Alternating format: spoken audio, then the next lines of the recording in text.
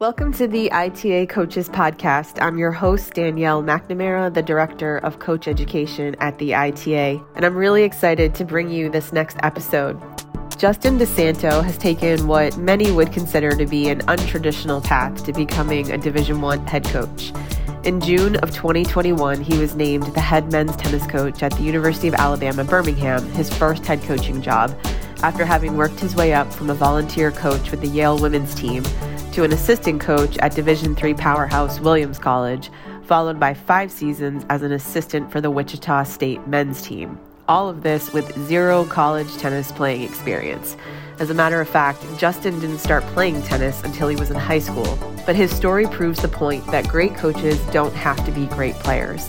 Listen to this episode to learn more about Justin's amazing rise up the coaching ranks, plus all of the fantastic work he is doing in the wheelchair tennis space. All right. Well, welcome, Justin, to the ITA Coaches Podcast. I am so excited to have you as our guest today. Thanks, Danielle. I'm happy to be here. Thanks for inviting me on. Yeah, this is going to be fun. So I guess I'd like to just kind of start off with you sharing your tennis story, because it's a really unique one, and I think one that many people will be able to relate to at least some element of it. So can you tell us how you got involved in tennis, a little bit about your playing background, and what your pathway in college coaching has looked like? Sure. Yeah. This may take a little bit, but for sure. I picked up for my playing background, I picked up a racket for the first time in my life, February of my senior year of high school.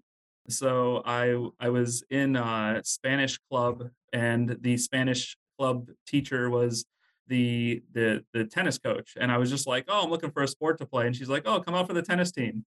So that's kind of how it happened, and I always played basketball. I ran track. I played almost every sport growing up, but never tennis. And picked up a racket and kind of fell in love with it. It was something that I hadn't really seen that in sport, where I kind of control my own destiny, even though I'm still kind of on a team.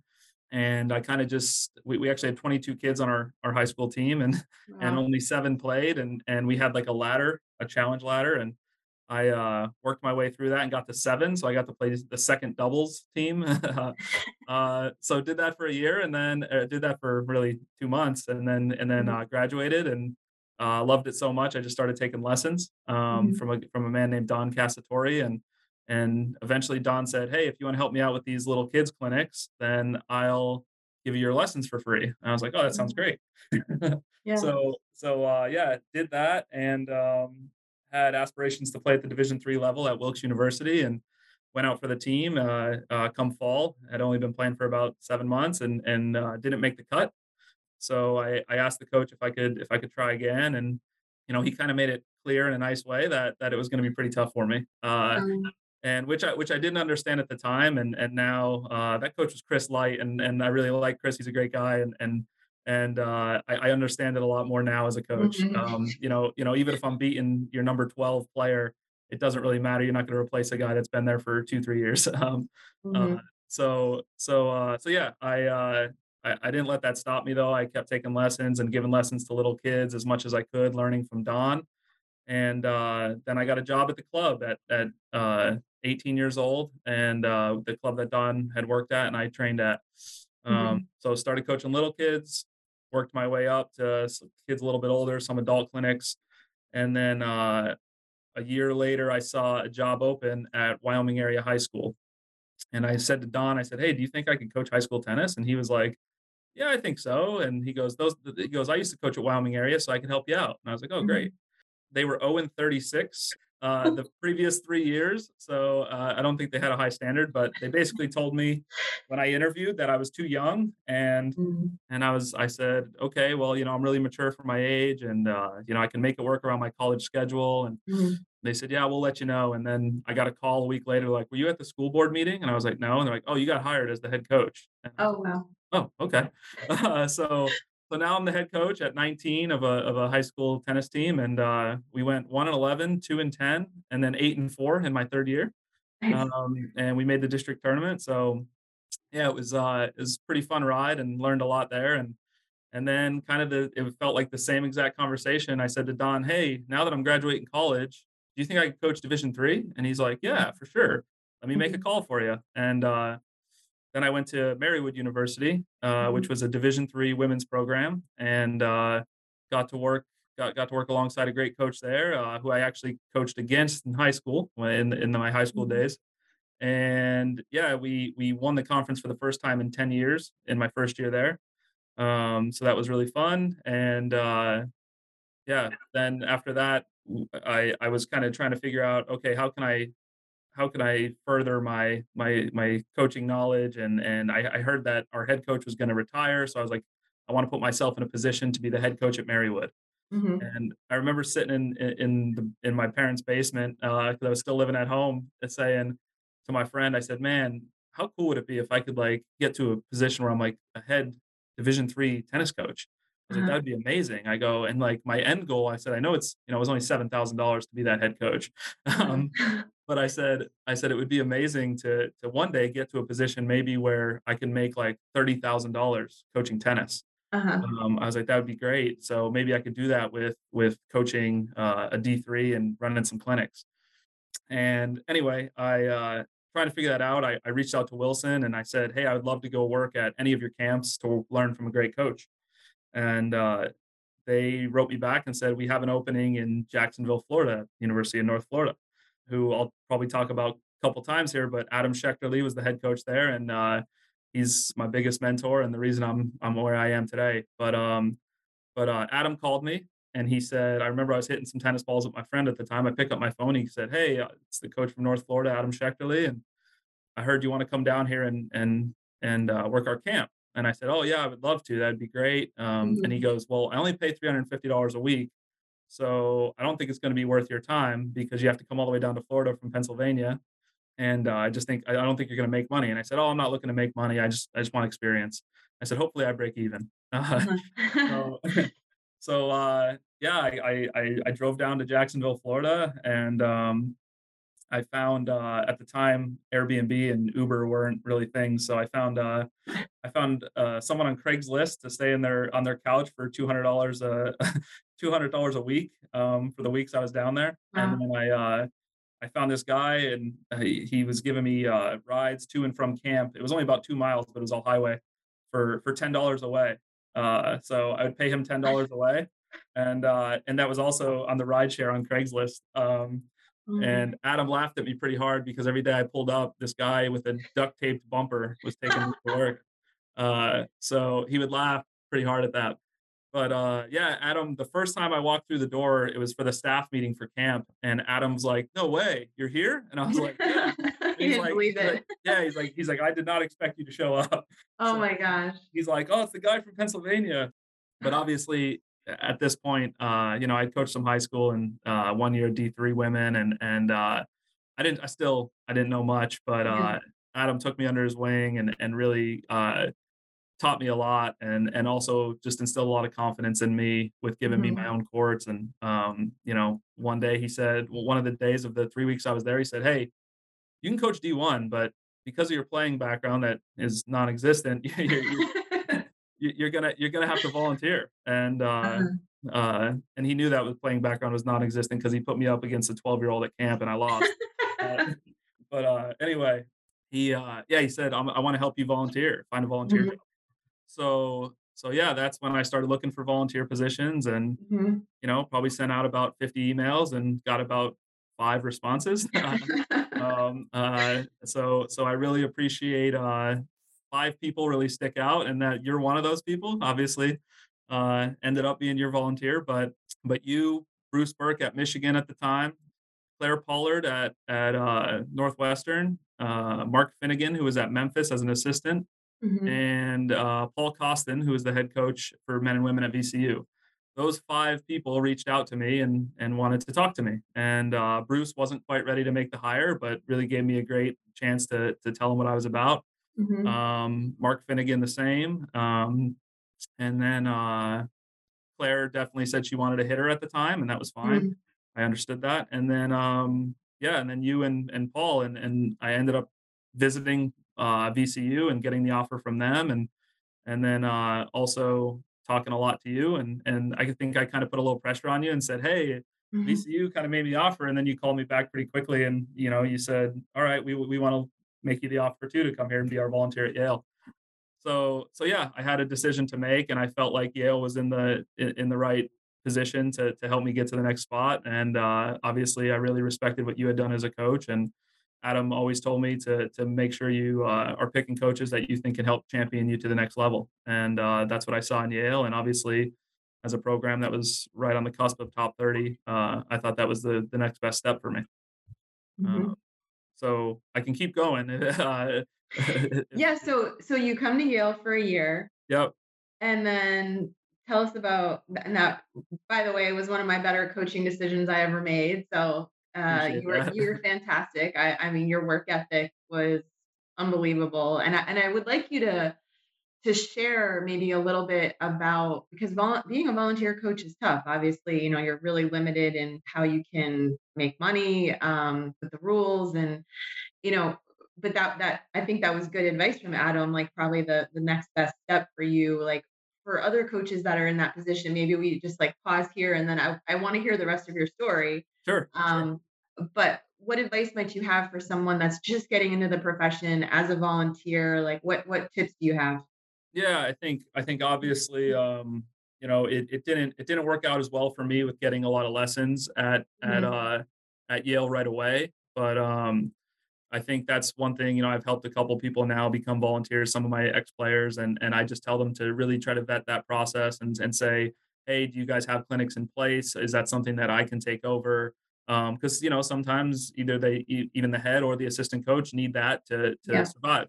And I know I've had an inside look to Notre Dame men's tennis and the way they did it, and they had a volunteer making more money than most assistants and some head coaches. Mhm. And they just did a great job with their Irish tennis clinics, and I kind of learned a lot from that process too. So yeah, my advice would be, to definitely ask those tough questions right away. You got to look out for yourself as a volunteer, Mhm. and make sure you're trying to set yourself up in a situation to be financially stable. But yeah, I think for me, my year at Yale, I think actually your husband Christian helped me a lot and put me in some of the kids clinics Yeah. and allowed me to coach some of the kids teams there as well. So I was able to make ends meet a little bit there, but I also had a really supportive family that knew that Mhm. I wanted to do this for a living. And yeah, they helped me out with rent every month, and I made it Mhm. work. But I remember I was applying to grocery store jobs, like to work at, I think it's Kroger, that was in Mhm. Connecticut, and I was trying to do that, and I was like, okay, well, I think how hard I wanted to work, but I was like, if I work overnight, she'll never know, you know. So yeah, I mean, I think going into a volunteer position, it's really just about is the university set up to have those kinds of clinics, and if not, Mhm. what can they help you with outside of the university, and that's something I'm Yeah. doing now at UAB. I've been looking for a volunteer, and I have countless amounts of clubs that are like, "Yeah, I'll give you 20 hours. I'll give you 20 hours." So I can Mhm. definitely set someone up. I have a great situation right now to set someone up to be a volunteer because I've gone out to the clubs and made good relationships with them. So yeah, I think just making sure you look out for yourself in terms of looking for that answer for how you're going to be financially stable. Yeah. But also, it's nice to have a little nest egg to be able to have time to acclimate Yeah. and then everything I did with your husband Christian allowed me to meet a lot of people, and that was most important. Is Yeah. once you start meeting people there and you start getting more support, whether it be through lessons or going out for meals with people, I think Mhm. I think that makes life a little easier. So Yeah, for and then sure. connect you to more people. So Yeah, and I feel like, the coaching profession is so competitive now that for a lot of people that are just getting in, it used to be you kind of would come in as an assistant coach and then maybe work your way up to a head coach. Nowadays, I feel like more often people have to really be a volunteer for a year, sometimes even more, and then to an assistant and then to a head coach. So, in terms of like setting aside the financial aspect of it, what advice would you give someone who is maybe going on interviews similar to what you did? Like, what are the most important things you would say to them? Make sure you have this and this, or look for these things in the program or the coach to get the most out of it. Yeah, I think that's, it's I feel like it's probably similar to what recruits are doing these days too. You're looking to have a coach you can trust, but I think the most important thing is you have to have a coach that you believe will speak on your behalf. And I think that is something you want to believe, oh, if I go work for this person, it's going to happen. But you also have to kind of look at who has worked for them in the past, and how have they gone on to advance in their career. So Mhm. so yeah, I think looking at the landscape of the program, I mean, that's what I did with Yale. I was like, okay, Danielle's been successful. She's had successful assistants, and obviously my goal was to come in and act like I was your assistant, not your volunteer assistant. Mhm. So yeah, I kind of looked at the people that had worked for you in the past, and if you have the ability to reach out to those people, I think it's really good, because the more Mhm. information, the better. And then obviously looking at, can we win the conference? Are we a top ranked team? Will we get to play NCAA's? So Right. all that stuff was extremely important to me. And at the time, Yale checked all those boxes. Yeah. So yeah, I think I think that would be my best advice when Yeah. looking, is really look at the landscape and the direction of the program. No, I think that's great. And I know we handed over, I feel like, a fair amount of responsibility to you as a volunteer. And I feel like that might be another thing to know is like, what would be my role as the volunteer? Like, will I get exposure to lots of different aspects of the program, or do you really see me just doing this one specific thing? Like you mentioned, Claire was looking for more of a hitting partner. Sure. So I guess seeing what that experience will be like is also pretty good. That's a great point that, yeah, I probably missed on there. But yeah, just being able to with everything you handed off to me, it really helped me out a lot. And I'll be honest, that's probably the hardest thing for me as a head coach, is even Mhm. with my assistant, not even a volunteer, but my assistant, it's hard for me to hand things off. And Mhm. I really appreciate that you were able to do a lot of that to me. And I think you mentioned that on some of our calls too. You were like, hey, you're going to travel. That's the other thing too. Some don't Yeah. travel, some don't get the gear, some don't.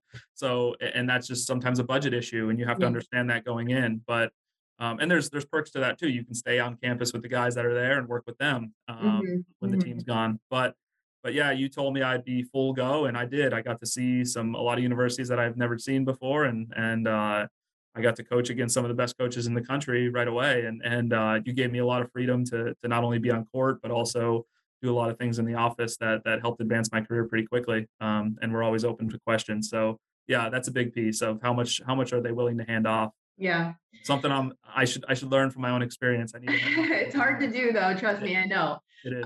Okay, so you're at Yale, you wrap up that year and take us to your next stop and how do you get there? Yeah. So next stop was Williams College, back to Division 3. But Mhm. I spent all my summers for about 4 years after North Florida at Notre Dame, and one at Northwestern, actually, with Arvid Swan. Basically, I was at Notre Dame, and I remember getting two interviews that summer, and one was for the assistant job at Harvard, and the other one was for and that was for the women's side, and then it was the assistant for men and women at Williams College.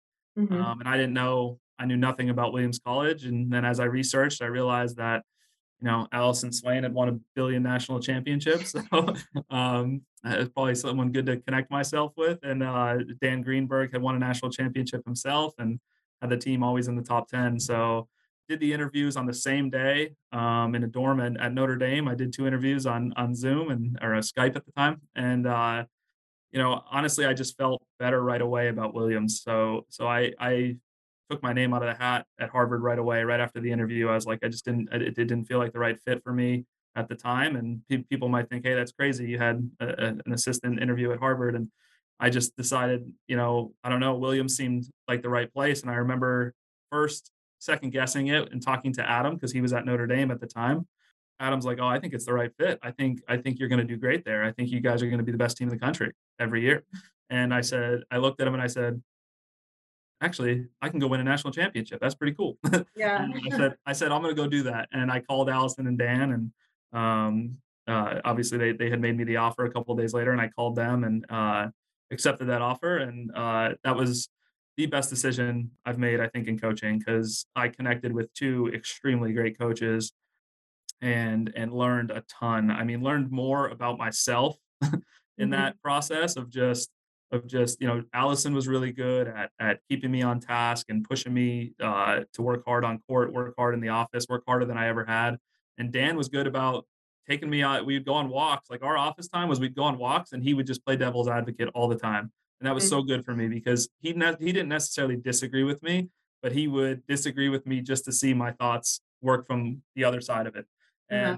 And I learned a lot. I learned a lot in that process. So yeah, I end up at Williams College and working for two what I would say is legendary coaches, Allison now at USC and Dan still crushing it at Williams. But did 2 years there, and we did win a national championship in the first year there on the women's side. And the only thing I could say is Allison won a lot of them, but that was her first undefeated season, so we went 25-0 that season. But and then next year we lost in the national championship to Emory on the women's side, and on the men's we always did pretty well, stayed top 10, but Mhm. didn't win it there. But yeah, so did 2 years there and was really ready to get back into Division One. And I guess I should mention that while I was at Williams, because we talked about this, some D3 jobs they didn't pay the highest, and I know that job's come and become a much better job since then. But I was working as a bartender as well. So yeah, a lot of us assistants at Williams had second jobs, and I was working as a bartender at night. Mhm. So it's just I kind of always have to do what you need to do to make it work. But yeah, did that 3 nights a week and made good money to be able to continue working towards my dream. So then yeah, I started looking at Division One jobs, and I remember it's actually funny. I called Colin Foster, who is the women's Wichita State coach, Mhm. and I said, I called him and asked him about the job because I had a connection to him and about the head job, and he had said, "Oh, we're getting interest from SEC assistants," and it's like, okay, I'm out. So looked around a lot for jobs that summer, interviewed for the women's head job at Seton Hall.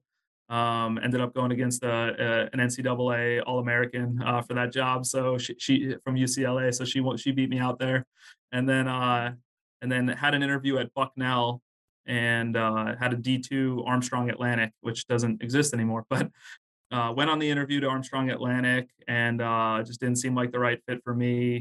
Great program. They had won a lot in D2, Mhm. but it just didn't seem like the next best step from Williams. And then had the interview at Bucknell for the head job, which I really, really wanted. It's very close to home, and I thought it was a great, great opportunity for me. And as I went through the process, it just took some time, and then all of a sudden I get a call from Danny Bryan because he was looking for an assistant at Wichita State. Okay. And at first I was like, man, I was looking at the head job. Now I'm going to go be an assistant out in Wichita. Where's that? Mhm. So I only knew them from basketball and all the success they had had there. But yeah, Danny called me, and I think the thing that really sold me right away is Danny cared so little about my playing background, and I still, to this point, after winning a national championship with Williams and being with you as a volunteer, I still had a lot of people just say, "Oh, you didn't play." We Mhm. still want even our assistant to be a hitter, and Mhm. still had some troubles and had a lot of no's, for sure. So Danny was just so he was like, I want to know how you've gotten to the position where, a coach from North Carolina, Notre Dame, and Yale, and all these players are calling me, telling me hire this guy, Mhm. and I want to know why because you didn't play junior tennis. How have you Mm. made those connections? So I went through my story and just told him kind of everything I've told you guys today, and he was just so intrigued by it. He's like, okay, this guy's looking to work, and I'm a new head Mhm. coach. It's my first time, and I want a guy that's looking to work hard. And that was Mhm. really all he cared about at the time, and I really appreciated that. He was more amazed by my story and didn't think that it was possible to get to that point. So I really appreciated that about Danny, and will be forever thankful to Danny because he definitely gave me my crack at Division One Uh-huh. and as a full time assistant. So yeah, Danny offered me the position, and once again, I go a lot off feel, and I feel like I've made all the right moves so far. So yeah, Danny offered me the position, and I actually canceled my interview at Bucknell, and I thought it was good to go learn from a Division One coach that's been in Mhm. the SEC instead of take over my own program at that time. Okay. Yep. So landed at Wichita and did 5 years there, and Mhm. now I'm here at UAB as the head coach, starting my second year. So Wow. I mean, it's really impressive. And I feel like the things that stand out when you talk about this, your story, obviously work ethic, that's been evident at every stop you've made.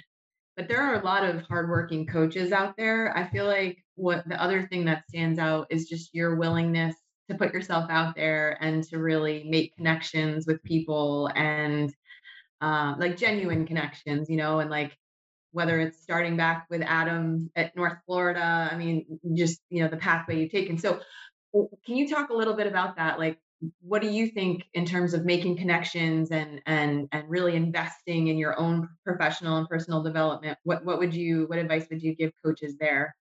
Yeah, I think in this business, that's networking's number one. I think that's what helped me the most, and that's what Adam kept saying. Adam told me all the time, get on the phone with coaches, call people, email them, ask for a half hour of their time. And I did that. I did all that. And absolutely the number one thing that's helped me the most, not just to learn more about myself and how I wanted to be as an assistant, because I would ask those questions. Hey, how do you like your assistant to be set up? What should they be Mhm. doing for you? But then at the same time, I would be connecting with people who could not only give me these great answers, but also be a resource for me down the road. Mhm. So when I was at Williams, I shadowed Sam Paul and Trip Phillips at North Carolina. I went down for 2 weeks in January because in D3 we weren't allowed to start till February. So I got to shadow their program. While at Williams, I got to shadow Jenny Maines. Is it Maines? Mines at Mhm. Alabama. So got to shadow her for a week as we went down there with our team, and then obviously spent all my summers at Notre Dame shadowing that program with Ryan Satchery, Chris James, and Mhm. Adam Schechterly. So did all that and had a couple other stops along the way where I just met a lot of people, but also got on the phone with Brian Calvis and asked him a lot of questions about how he wanted things set up for his assistant. And so all these great coaches have been great resources for me along the way. So Mhm. so yeah, I've done that countless amount of times. I can keep going on with the connections I've made, but that's what's been great for me is before I was exposed to Division One tennis, I had a great network in Division One because I Mhm. just called and that's the thing I think young coaches need to know is coaches want to share their story and they want to help.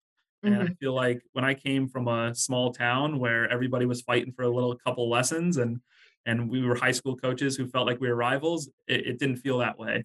And I Mhm. wasn't ready for that initially, but Adam made me ready for that. He told me, "Hey, you need to reach out to coaches. They're going to help you." Yeah. So I didn't realize how much I would people would kind of have open arms to talk to me about all these things. So yeah, that networking is number one, and just setting yourself up to make those phone calls and learn from coaches. And even this past summer, I talked to Dustin Taylor, who was with Virginia for all their national championships, and now the head coach at Oklahoma State. Mhm. And just speaking with him for a half hour, changed my view on a lot of things and gave Yeah. me a lot of good perspective. So you just don't shy away from those half hour conversations or even 10-minute conversations because they could make a difference.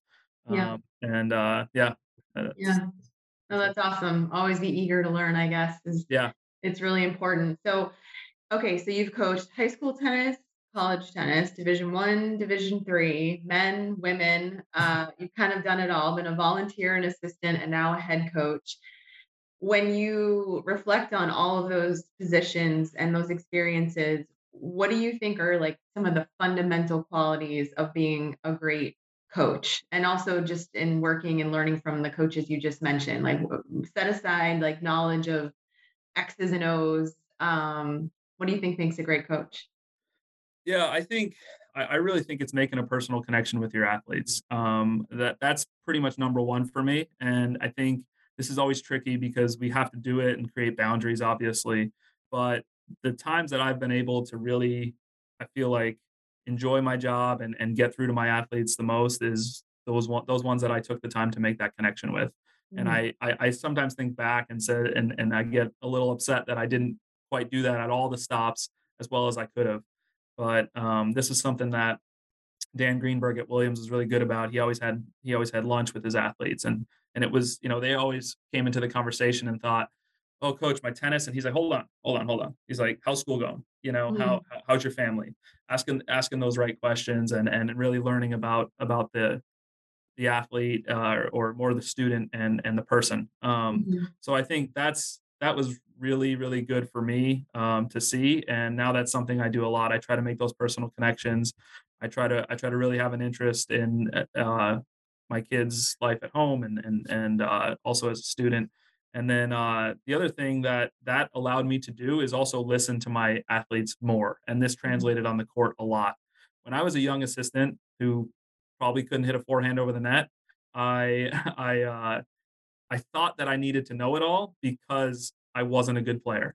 Oh. So I would definitely tell my guys a drill, tell my girls a drill, and then tell them like that's how it's gonna be. And they'd be like, "Well, why don't we do it?" And I'd be like, "No, not gonna do Mhm. it." And that was a big mistake I made, a massive Mhm. mistake.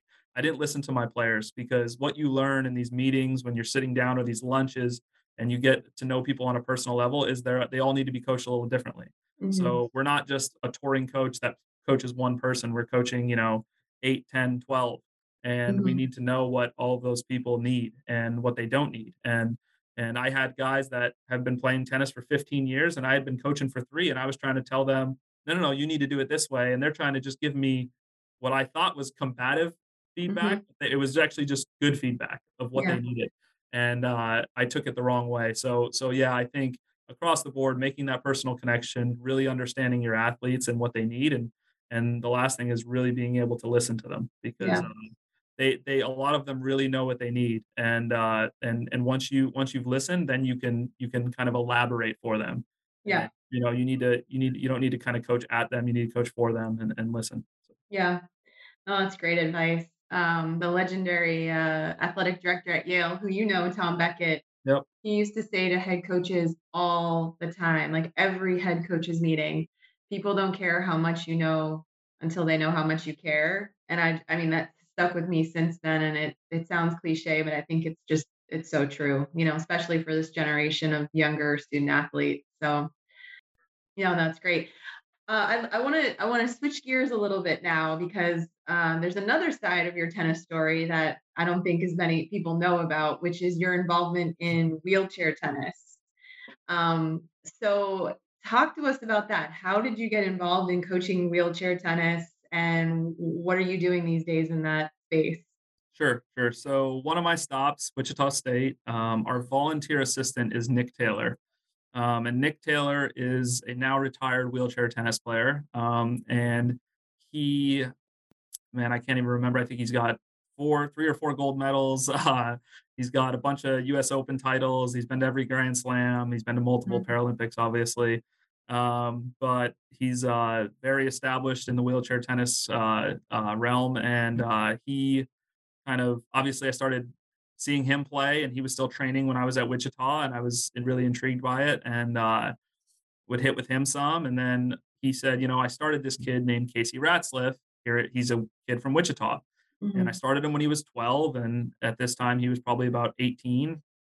And he said he's been working with a different coach, but that coach is kind of running out of time for him, and he's running a whole club on his own. So he's like, "I think it'd be good for you to meet him." And it's my second year at Wichita, so I remember Casey wheeled out to the courts, the 18-year-old kid, and I started hitting with him, and I understood a little bit about the game from Nick and the year I spent with him, but Mhm. not a ton. And just it turned out that I just kind of hit with Casey once a week for a couple weeks, and then it was like, okay, can you hit twice? Can you hit 3 times? Okay, what do you think about going to a tournament with them? And that's kind of how that happened, how I got into it. And then with Casey, it's been a great ride. When I met him, he was 33 in the world, and now he sits at 16 in the world. He's the number one American wheelchair tennis player, and it's important to know that there's 2 divisions. There's a quad division, which is a higher level of disability, which Nick Taylor played in, and there's the men's and women's open, which is just a lower level disability, but Mhm. still confined to a chair usually. Um, so Casey's in the he's got a lower level disability. He was born with spina bifida, but he's a a lot of people think they have to baby Casey, but Casey's stronger than me up top, and he can get around pretty well on his own. And he can hit a tennis ball just as hard as me or harder than me. And it's been really great coaching him for the past 4.5 years now. Actually, we're almost on 5 years. He moved here to UAB with me, and he became a volunteer on our staff. Um, So he's a volunteer assistant here and helps us out with the program when he's in town. But he travels to all over the world to play tennis, just like all the people touring on the ITF tours now. They're an ITF sponsored tour. So yeah, Casey's done a great job. He played the U.S. Open for his third time this past year, and I've got to go with him to those three, and got to see him really jump from 32 in the world to 15 to hopefully what we're working for is top 10. Um, wow. yeah, yeah. So that was kind of my entryway in through Nick with Casey, and I'm really happy that Casey moved here and I get to still do that. So yeah, along with coaching the guys, me and my assistant work with Casey as well. And yeah, a lot of people ask the question, and maybe you were going to ask it, but they ask, how is it different, or Yeah. or how is it the same? And it's really really similar. And every single person that I hand Casey off to hit with, they always say, "Wow, I can't believe how good he hits the ball." And it's just like I was getting a workout, and it's just like hitting with. And I'm like, yeah, it's really the same. The only two differences are that the players get two bounces. Mhm. So the first one obviously has to be in the regular playing field, and the second one could be in the playing field as well or outside, and it just allows them a little bit more time to get to the ball. The top players, where Casey's at now, pretty much take it on one. Huh. So Wow. they're quick enough in the chair that they pretty much take it on one, and yeah, some drop shots or some balls that really stretch them if they can get there on two, that they will. But at this level, it's pretty much all on one. And then the other biggest thing is that they have to turn their back to the court to recover, and we never have to do that. So obviously, we would never turn our back to the court. So you have to get used to someone turning their back to the court to recover, and then looking over their shoulder to kind of see, okay, am I breaking right or left to go get that next shot? So that's really the only two differences, I would say. Everything else so similar. I mean, you're obviously coaching a little bit more with how do you load your arm and how do you use your core more than your legs and all that. But Mhm. it's really not that much different. Wow. So does he hit with any of the guys on your team? Yeah, we've done that at Wichita. We've done that here. Actually, we had Casey play a UTR tournament, and we asked UTR, and they said, "Yeah, just use the USTA wheelchair rules." Okay. And we let everybody know he played a men's open UTR tournament, and he beat a 5.5 UTR, and then he went on to play an 8, and the 8 beat him pretty well. But Yeah. Casey's UTR right now, he actually has one. It sits at about 6.